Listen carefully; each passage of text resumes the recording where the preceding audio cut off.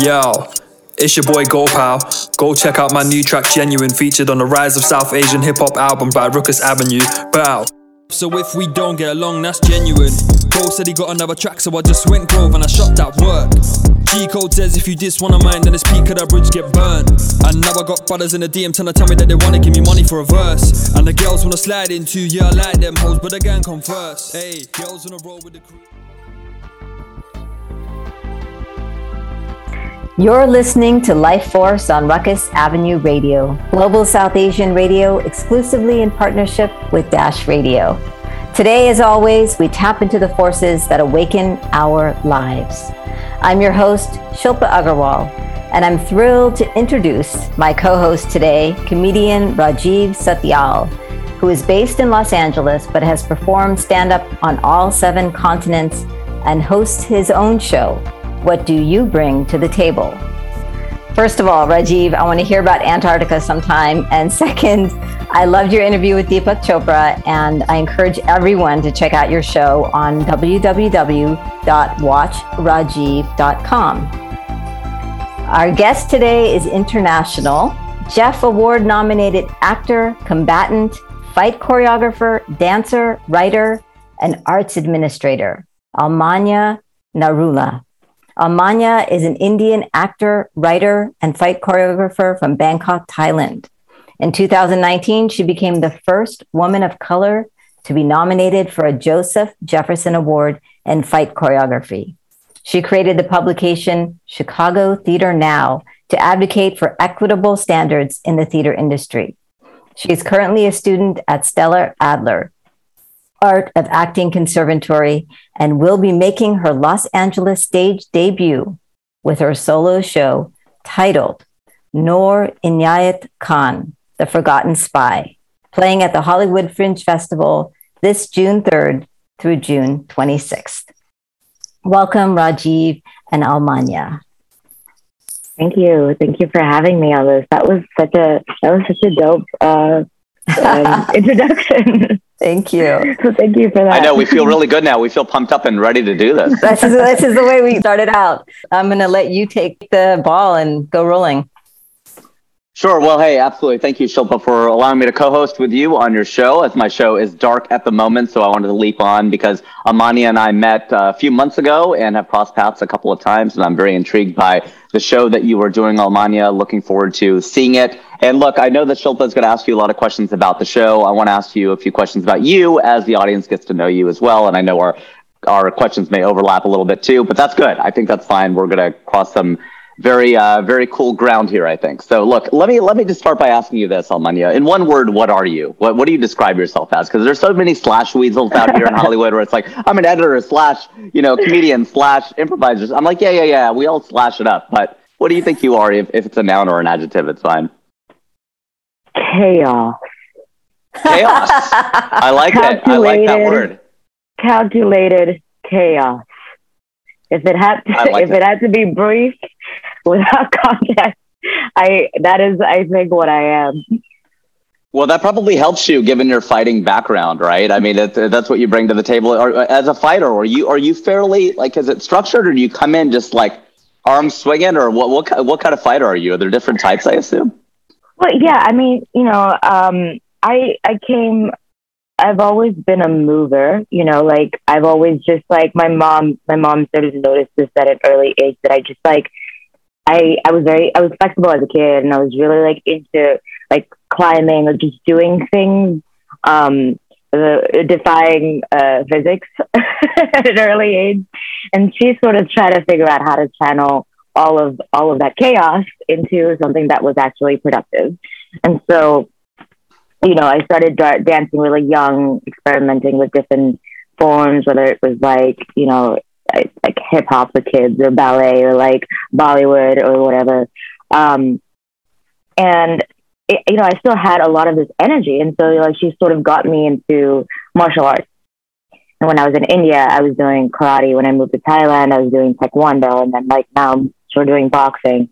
But I've always sort of had this movement background, and with my own like interests, I found that I've gravitated to like films, that that had heavy fight scenes. I wouldn't necessarily say like action like flicks.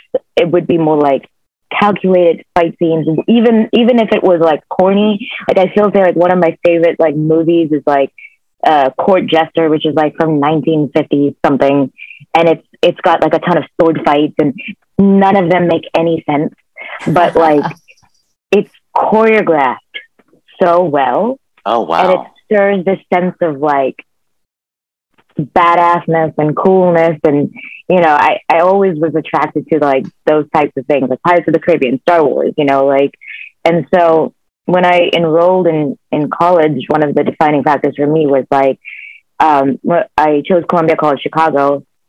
They had a very strong stage combat background. I believe it's still the only institution in America that has like a program for stage combat. Oh. And a lot of people come out of that program either being like really good fighters or stunt people, or get into like WWE, or end up becoming like fight choreographers. I found that in that program, I gravitated towards swords the most, because I was so far removed from it.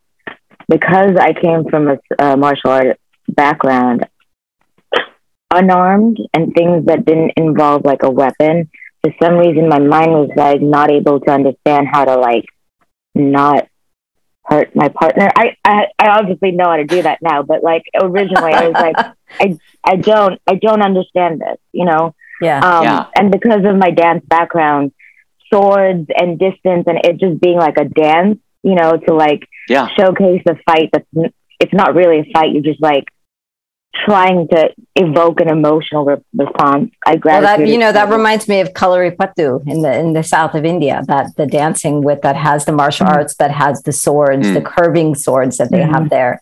So that what you're talking about actually sounds like something in our own tradition. But I want to kind of, and we even have curly-toed shoes, you know, and the curves on the dancers. So you know, it's a curved culture. It's curved culture. I want to back up a little bit and I want to ask a little bit more about your fighting, but I want to back up and go to just touch on Noor. The Noor Inayat Khan of your show is a real historical character. She is a descendant of the royal line of Tipu Sultan, she became a British World War II spy. And you've created a solo show based on the aftermath of Noor's attempted escape from the Gestapo.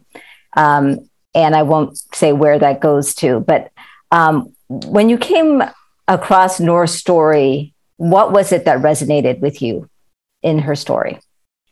A woman despite impossible odds, despite no one thinking that she was the person for the job, who essentially metaphorically said, fuck you, to like the most terrifying powers that be at that time. Yeah. And to me, and especially because that fuck you is the reason why D-Day happened, and none of us have learned about her in the history books. So that goes to show about, you know, the way we skew and whitewash our history. I think to me that was just such a powerful metaphor, because often, you know, I mean, as it is, women in history aren't recognized. They're getting recognized more now, which is cool, you know, and we, you know, time and time again, we keep talking about how women contributed to World War II. But, you know, anytime I've seen, even in pop culture, right? When we see stories about women, it's either like this tall, like badass, like you know, super muscular, and like she's just holding this huge sword, like she's Xena, who's like jumping through buildings, you know, which is great. I love Xena, you know, but it's always this like, or still like overly amped up, like, you know, sort of badass woman trope, or we get the like motherly sacrifice, right? Mm-hmm. And the tragic, like, oh, the Mother India, like, oh, woe is me, like, what a powerful woman that she sacrificed her life and whatnot. And sure, while Noor is someone who, you know, did take the plunge. I think her story is so much more fascinating than that. And she's so much like more important than that. And she had so much more autonomy than what we perceived of her, you know, because in the end, everything that happened was her choice. Mm-hmm. At no point was it like she has no option. I mean, until the very, very end. But even that, like, debatably could have been avoided had she made certain decisions. Mm-hmm. You know what mm-hmm. I mean? Mm-hmm. And so for me, it was just really inspiring to see someone who really set out to go on an adventure, and she saw it through. And with that came lives that were saved and wars that were won. Yeah. I guess the good side, you know. And so to me, that was very, it was what attracted me. Also, like, someone pointed this out, I've subconsciously always been attracted to, like, thematically stories like Wizard of Oz or Alice in Wonderland. And I think it's like the youth, the blue that they wear, and the youth that they represent, going into, like, the dark abyss and, like, fighting these larger than life, like, characters, you know. And to me, Noor is almost like my Alice, like my Dorothy. I mean, like, the dress, the iconic dress that she's caught in, she's wearing blue. Her favorite color is blue. She's a short, tiny, like, woman, you know, fighting these monstrous figures and entities. So I think thematically that was also what drew me to her. Since we're talking about Noor as a fighter, I have a question that I want to ask about that. So I'm really interested in the shift from her being a Sufi singer to a fighter, because on the surface, these feel like two different realms. But then I was thinking of Gandhi and how it was his connection to spirituality that gave him the strength, the insight, and the courage to fight, and to fight in alignment with dharmic principles of, you know, ahimsa or satyagraha or swaraj, self-rule, to name a few. Can you tell us about this combination of spirituality and fighting for Noor? Yeah, so, you know, it does have a little bit of a juxtaposition because, you know, she's claimed multiple times she's a pacifist, you know, and that was like one of the biggest sort of mind shifts that she had, like, when war broke out, and she's like, I'm a pacifist. Like, you know, she was a huge supporter of Gandhi when she had blatantly told her superiors that, like, I'm fighting for you guys, but, like, once the war is done, I'm on India's independence side, you know? Wow. So she was a pacifist, and so she obviously, like, she didn't want to be in, like, you know, the front lines, quote unquote, but she had to do something. And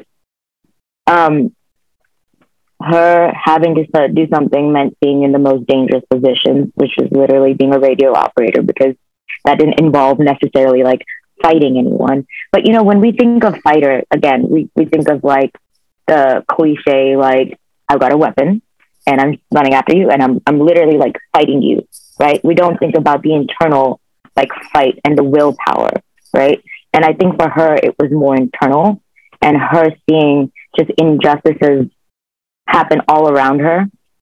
And then the balance that, you know, that she's learned about, like, you know, from her father, from Inayat Khan, just being distorted by all of the injustices, and her feeling like, if it's not her, then who? You know, it's not me, then who? Is the saying. And I think that was really, like, her call to action of, like, I can't just sit around. I can't. It goes against every single thing that I learned. You know, there's actually a really beautiful story that I reference in my show, pulled from the 20 Jataka tales that it's an adaptation of these fables, these Buddhist fables that she wrote. They were these Cholan stories that she adapted, and one of them is called The Monkey Bridge, and it's about it's about these like monkeys who live in the Himalaya mountains, and they have this like monkey king. And then one day, this like emperor like finds these they find the fruit from like the tree, and like he comes in and raids like the monkey hill, and this huge fight, and like the monkey king like sacrifices themselves and forms a bridge, and there's this whole convoluted thing. But it sort of paralleled her journey of like being the one to be the bridge between like good and evil, and allowing good to triumph, even if it means that it's her life that gets sacrificed. So I think for her, being a fighter is much more internal, and it's much more about restoring the balance in the world than going out and literally being on the front lines with a weapon fighting someone. Beautiful. So when we portray characters, right, as actors, it's always interesting that we got to tap into our own experience a lot of the time. You know, there's the imagination approach to acting, but then there's also the tap into your own experience approach. And most actors use at least some of the latter. Do you feel like you've seen some shit? I know we talked about this when we first met. We sat down at the diner, but like, I think I've lived a pretty sheltered life, to be completely honest with you. Like, I think, gosh, when, you know, like I have a really bad cough right now, and this is like the top 5 tragedy for me in my 40 plus years on the planet. Like, I don't know. I've had it pretty easy. So whenever I have to play a role where I have to display, you know, this deep struggle, it's a bit of a challenge for me, which is probably why I stick to comedy, because comedy is about characters in trouble, and drama is about characters in danger. That's really one of the big dichotomies between the two. What from your own life have you been able to draw on? You can get as personal or not as you want, but do you feel like you've seen some shit, you've been through some shit, and you're able to bring that to the table? And is that what you draw into?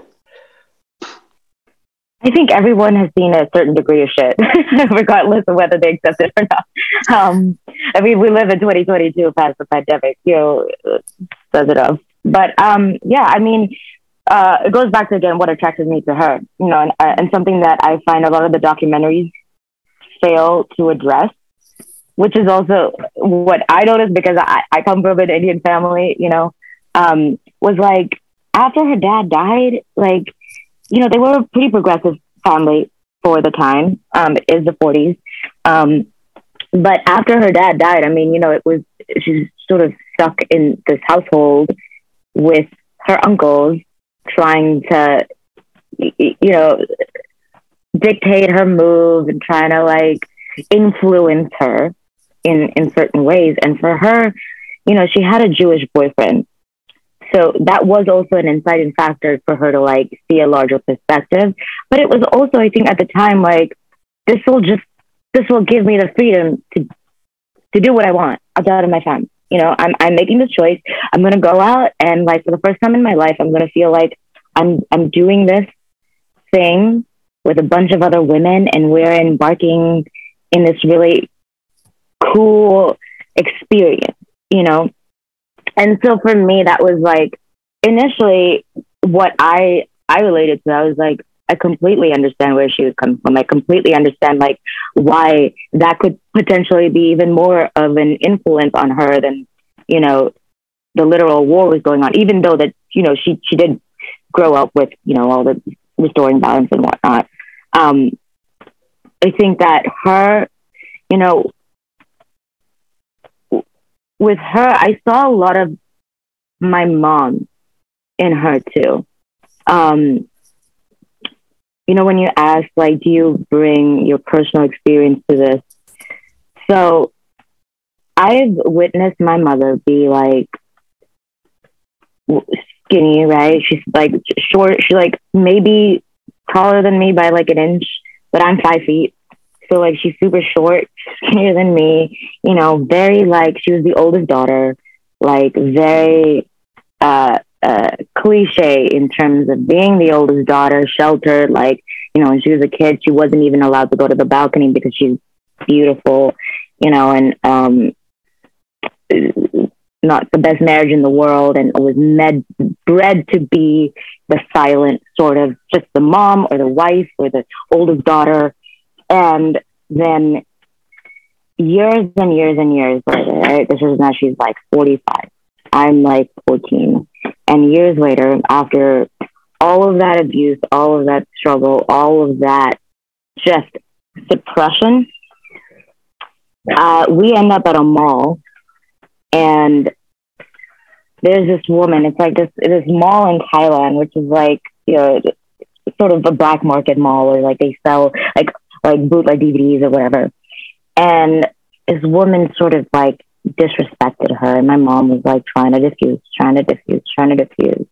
And out of nowhere, this like fight broke out. Like this woman leaped on my mom, and I witnessed my mother like switch from being like a deer to a lioness. Wow. And I had never seen that in my life. And I was embarrassed at the time, but then I thought about it. And I thought about it. It took me years to process that event. And I was like, I think that's what she's always been. You know, it's not that she's changed. That's what she's always been. And she's been made to hide that for 45 years. And I think about Noor when she did go to the field and how she defied expectations of every single officer. I mean, like, you know, she was deemed like a klutz, an airhead, someone who couldn't climb things. And yet she was climbing buildings. You know, she was lying to, like, straight face lying to officers. You know, she was like creating espionage, like different characters, you know, and it raises a question, right? It's like, no, that is who she's been this whole time. That was always there in her.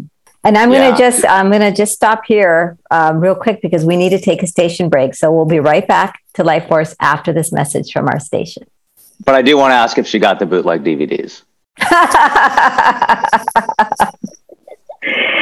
We got escorted out, so no.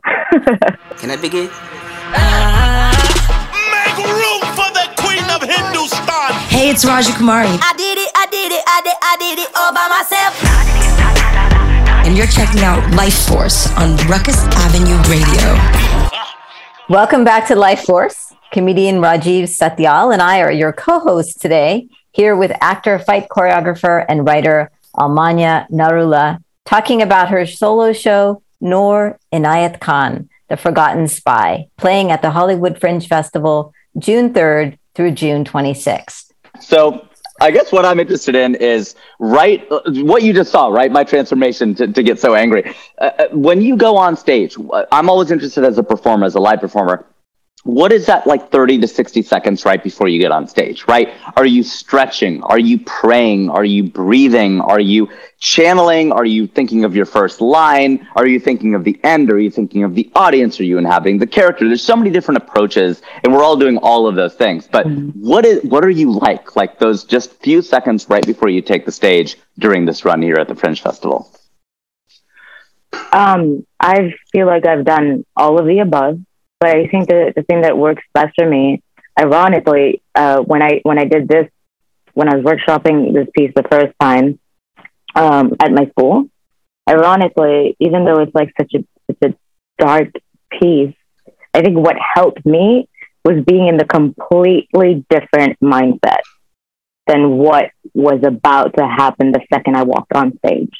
Like, I remember I was like covered in blood backstage, and I think like my other friend had just performed, and she came out, and I was just like all up in her, like sort of goofily dancing. And I think me just like upping my energy, you know, and being, for me, it helps to know that I'm an actor on stage, you know. And I think there's this line, right? There's my teacher used to say this about when I used to do stage combat, where you're like at the precipice of losing control, but you're never really lost control. You're always there and you're always conscious. And so I never, when I warm up, it's usually just like, you know, warming up my voice, all of that. I'm not really going over lines in my head. I'm just like getting my body just like up, you know, so it's not like, it's not sleepy. But I think if I'm in the mindset of the tragedy that is about to happen, I've already lost the show, because no one wants to see a show about someone who is already lost, right? I want to see a show about a person who is trying to who's trying to win in the situation, or who's trying to fight out of the situation. And I think for me as a person to fight out of a situation, I always need to be at an energy high.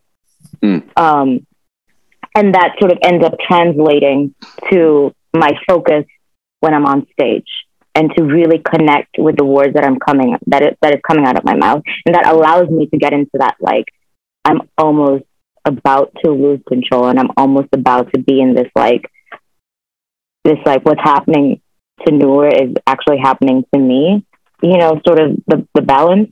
I'm fully aware that it isn't, So yeah, I just like to be goofy. I love that. I love that opposite energy kind of thing and approach. And I hadn't heard that before. So that's super helpful from an acting craft standpoint. Thank you.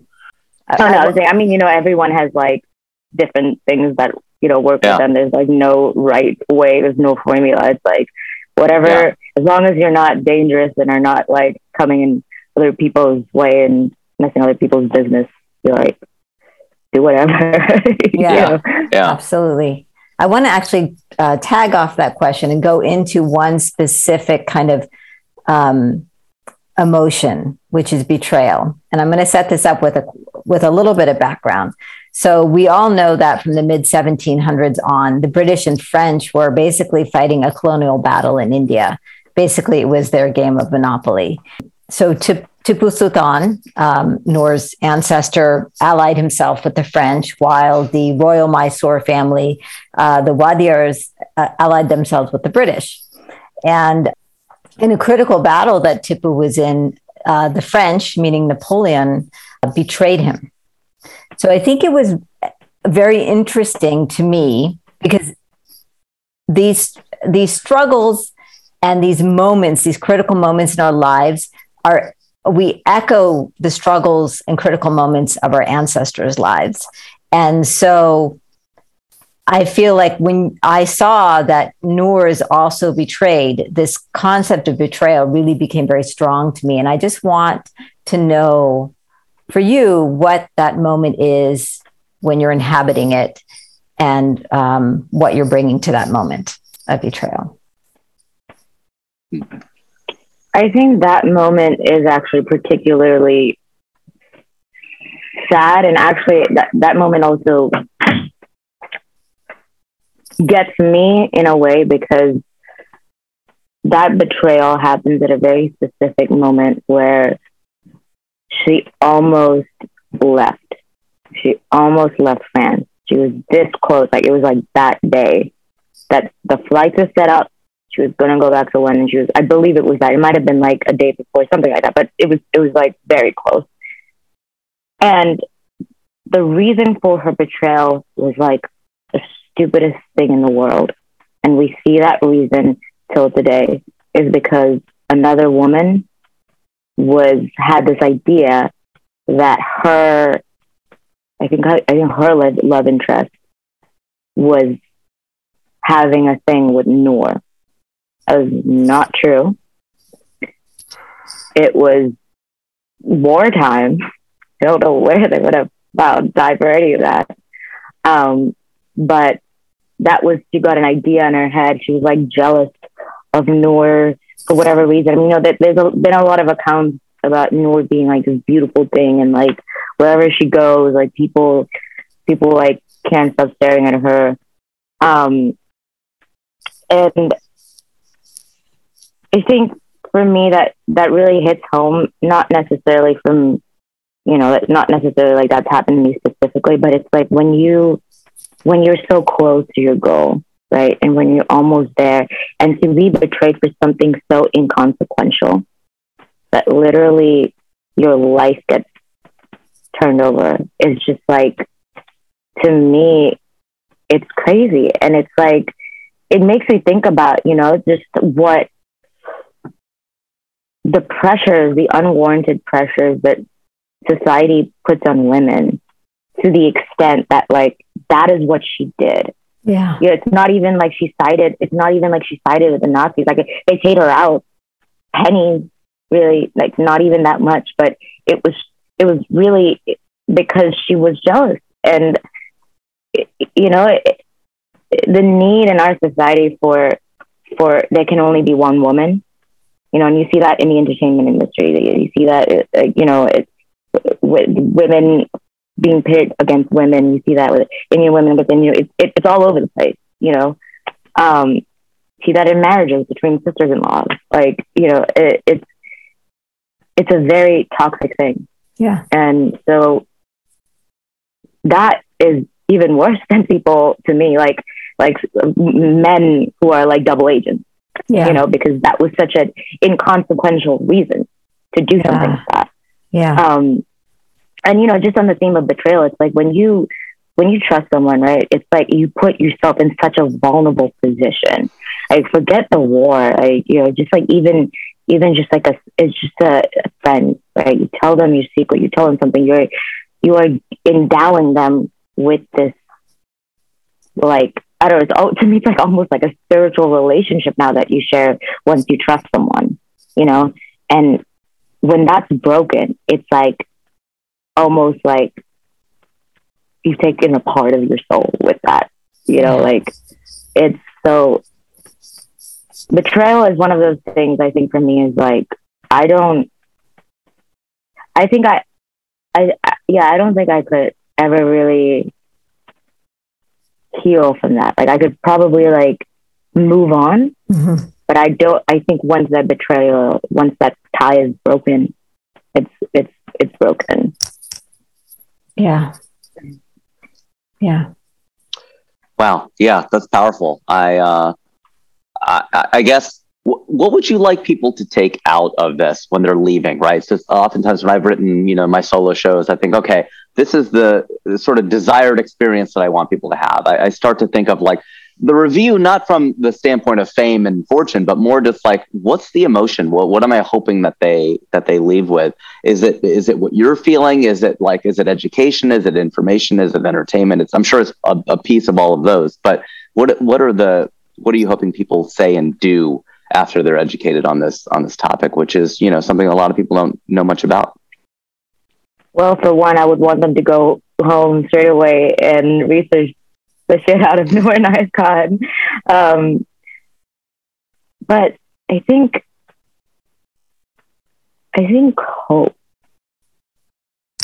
Yeah, I think I would want people to leave with a sense of,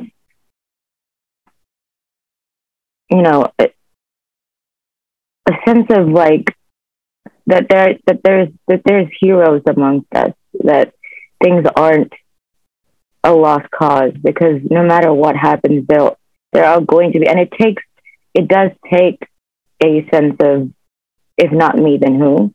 And you can find that within, and it doesn't take like, you don't have to put your life on the line or anything like that, but it does take a certain amount of awareness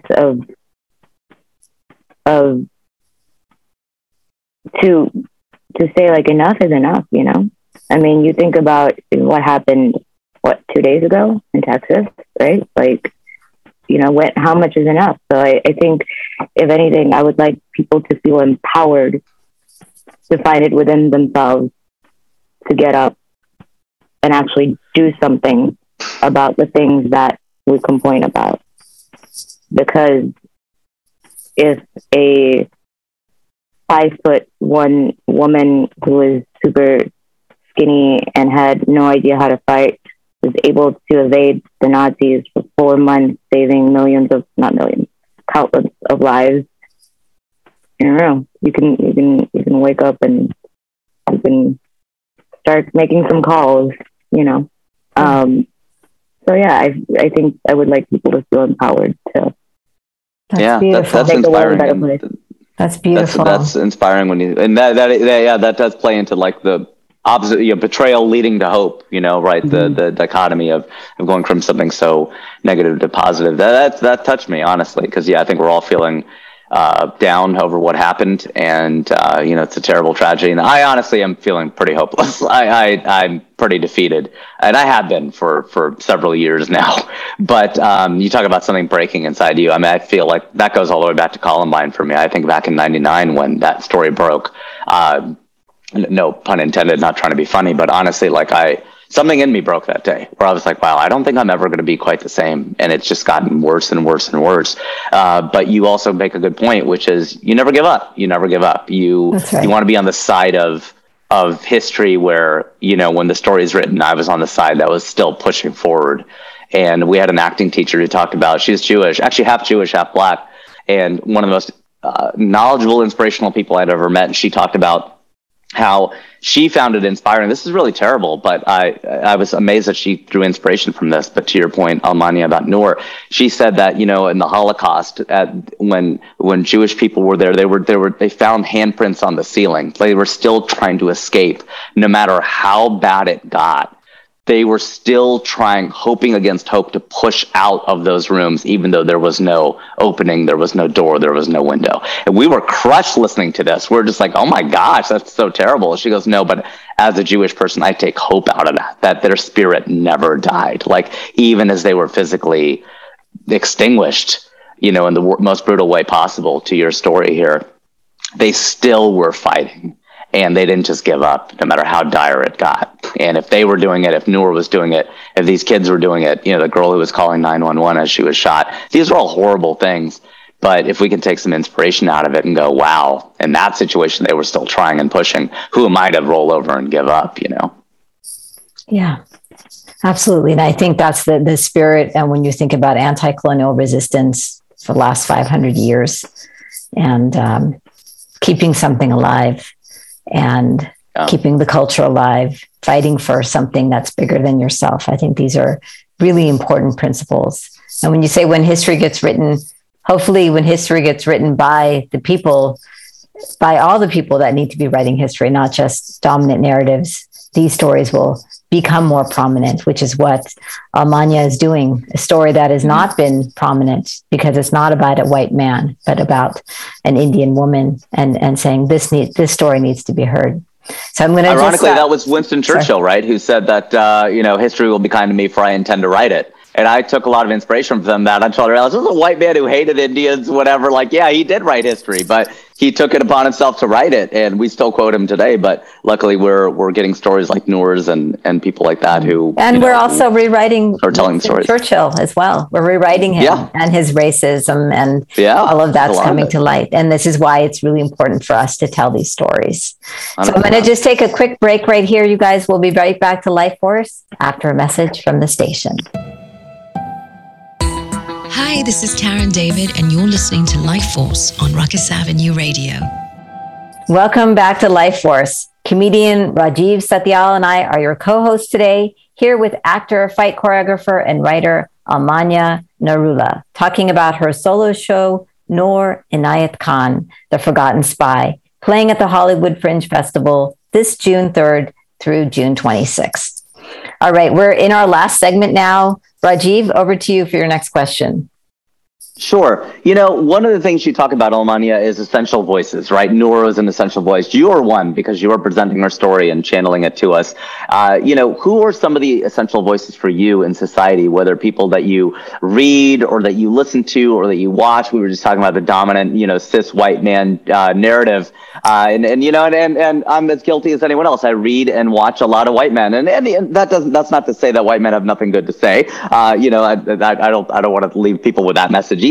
But, you know, in trying to diversify my own pool of how I'm getting information, I've started reading and listening to, you know, Amanda Gorman is a great poet who people are talking about now, obviously, and has been inspirational to so many people. But who are some of the folks, maybe diversified voices, and that you would consider essential, whether they're authors or singers or anyone else? I think about what I've been consuming lately. Besides, yeah, it could be something you've listened to or influenced you for this show. Obviously, Noor's. Noor. I mean, I feel like I've just been like in her brain. Right. It's like nothing else is like coming to mind. That's fine too. That's good, totally though. fine. Yeah. You know, in terms of music, I've been listening to a lot of Kendrick. He came out with his new album. I think his new album.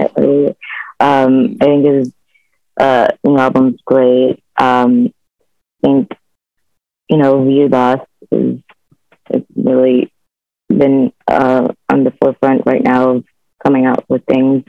I realize I just spoke to two cis men right there. So we're still making it funky enough, you know. I mean, come on. Man, this is hard because you've just caught me at a time that I am like so. Well, you're in it. You're in it. You're in. Yeah, I mean, I think sometimes when you're in it, it's hard to kind of you're focused on that, and that makes sense. And so I think working with Noor and her story is enough. That's enough. Yeah. So I want to ask you another question, which is your quote. You had said, quote, "Fighting for the right thing does the darndest thing to people," end quote. And I want to know what it has done to you. I think it goes back to saying, you know, that's the question of whether or not whether it does do the darndest thing, or whether or not it brings out who you truly are inside. You know, I think, you know, Indian women have been suppressed to reach their potential for a very long time, and I think some people get out and some people say, you know what, I need to go and find my own journey. And I know what I believe, and I need to keep my distance from the things that try to suppress that fire that's burning inside. You know, I feel like for me, identifying, and I think it's a lifelong struggle and a lifelong journey for me, but like trying to identify who I am and what I am and what I can offer, you know, has really made me grow as a person, you know. And it's in that same, like, coming to what is it, the hero's journey thing, like coming to your destiny that Noor had to, you know, like starting out as a way to like get out for the family, and then realizing that she's in the middle of a thing and her purpose is much larger than herself, right?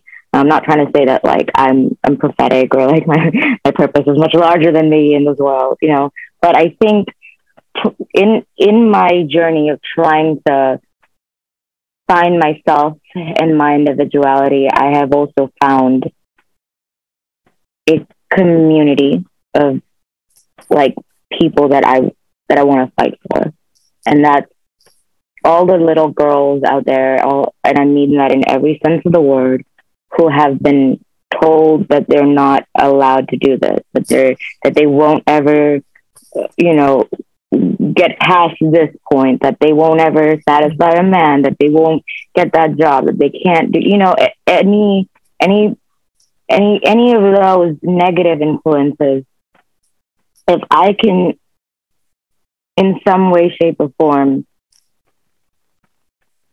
encourage or at least influence the negative impact out of there, to me, I would be extremely satisfied, because I know what mentors I did not have growing up, and I know what powerful mentors I did have growing up that really influenced me. And I sometimes wish I had that sooner, you know. And so to me, it's just like there's a light inside every single one of us that's just waiting to burst. And I just want to go and like those, well, what is it, those little pop thingies, like just start bursting those things and letting those lights shine. So yeah, I know that was a little long-winded response, but that was beautiful. Yeah. Yeah, I have nothing to add to that. That's really well put. What do you see, Almania, as your role in the South Asian society and South Asian community, I should say? I mean, obviously, we all play our parts. We all do different things. We talked about the importance of, you know, what we bring to the table personally and professionally. But what do you see yourself as doing here? I mean, I had Lily Singh answer that by saying that she saw herself as a construction worker, you know, building something for the next generation. And to you, you know, I don't want to put words in your mouth. I mean, clearly storyteller is one that jumps to mind. Fighter is one that jumps to mind, but I'll let you answer it in your own words, of course. I mean, I feel like those are the things that I do, right? Like as just that I like to do. They were my hobbies that I somehow stumbled into making my professional path. Right. But in terms of my role necessarily in the South Asian community, to showcase that there's no one South Asian journey or story that everyone relates to.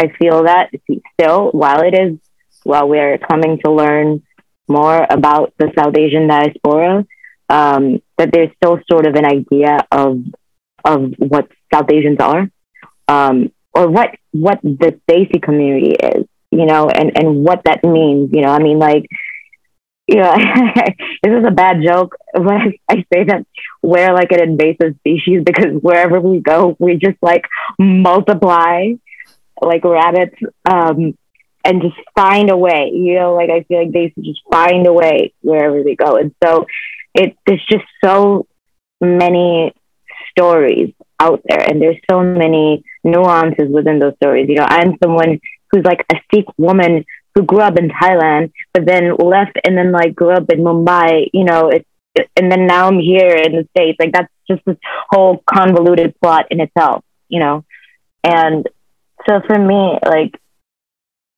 my role as like a South Asian woman is to, I would like to showcase that there's just such a plethora of ways that you can be South Asian, and that there's no one unifying thing besides, our all common love for spicy dosas or, ladoos, that, there's no one thing right that is South Asian, so. Yeah, I love that. Yeah. And the I think diversity, that's, inclusion. yeah. And I feel like that speaks to this idea of like, dismantling the one story, because there's one colonial narrative about India, or one colonial narrative about Africa. There's one colonial narrative about the indigenous people, and we break that by the multiplicity of our stories that come from every kind of hybridity and complexity and synthesis. And I think that's a nuance. And I feel like that's very important in terms of telling our stories now. Yeah. So I'm going to ask, we're almost coming up on time. So I'm going to ask you one last question, which is, what gives you life? What gives me life? Damn.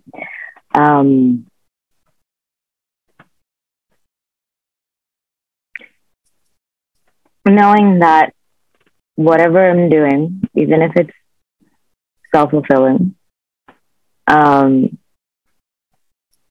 has a motive and an end goal that can benefit the community at large. I think that is a big driving force for me. I think it is for me. I like to embark on a lot of a different plethora of adventures, but I think all of them have that unifying thesis of like, how can this improve or better the community in a way that's better than yesterday. What gives me life? Yeah. Rajiv, what gives you life? I love that answer. My question to you is one of my last questions I asked, or the last question. No, Rajiv, my question to you is what gives. Oh, you're life? Asking me that question. Yes. What gives me life? Wow. Okay, I didn't know I was going to be asked the question as the co-host. We're being fluid here now with co-hosts. Directed to me. What gives me life? Laughter, I would say. As a comedian, I think that's the whole point of life, is to laugh. When I had watched a show called Lost on ABC, and a lot of us were disappointed with the ending. It was a universal feeling. But my brother's husband, actually, in Brooklyn, is watching it for the first time. And we're like, so what do you think of it? So I have two brothers, one's gay, one's straight. We're all hanging out, and we're asking John, we're like, what do you think of it? He goes, oh, I love it so far. And we've already set his expectation. We're like, the ending isn't great. He goes, I know, but it's such a great journey.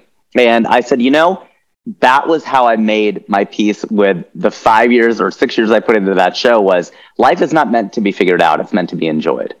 And I think if you spend your whole life trying to figure it out, I think that's fine. I think there are some people who kind of pretty much get there. But I think that they are also the same people who, there are two types of people in this world. There are three types: those who can laugh at themselves, or those who can count, and those who can't. But no, there are two types: those who can laugh at themselves, and those who can't. And I'm not friends with the second kind. If you can't laugh at yourself, if you can't just just cut up and don't take yourself too seriously, I think that is what it's about. I think in the end of the day, the people that I'm closest to and the most meaningful times I've had are those times where I've laughed. We had some deep conversation. We covered a lot of ground. But at the end of the day, we still had some laughs. And I think that's what gives me life. If you had a day of laughter, it's not a day wasted, I think. Wow. Beautiful. Thank you. Amazing. Wow. Great. Good stuff. It's hard to combine two different styles, but I think we did it, right? I think we did it. Yeah. It was fun. Totally. It was flowing. How was it for you, Amanya? Like with the two of us, going back and forth? No, it was great. I love it. I love talking to multiple people. So this was really fun. It was really exciting. It was definitely some of the questions I was like, oh wow, I haven't thought about that in a while. Yep. But yeah, this was super delightful. Beautiful. Thank you. So find out more about Almanya and her show, Noor Inayat Khan, The Forgotten Spy, on Instagram at noorinayatKhan.soloshow. That's NooRinayatKhan.soloshow, and at Hollywood Fringe. And connect with Rajiv at Funny Indian. And connect with me at Author Shilpa and at Radio Life Force. And watch and share the replay of this episode on Spotify, Apple Podcasts, Google Podcasts, and Ruckus Avenue Radio. Thank you so much, Almanya and Rajiv. It has been such a joy to speak with both of you today. Had a great time. Thank you. It was an honor. Thank you. And we end with the song Khwaja Meri Khwaja by A.R. Rahman from the film Jodha Akbar, a Sufi song, an invocation of divine guidance. It goes something like this. O Lord, O Lord, O helper of the poor, O helper of the faith, O my Lord, come and reside in my heart.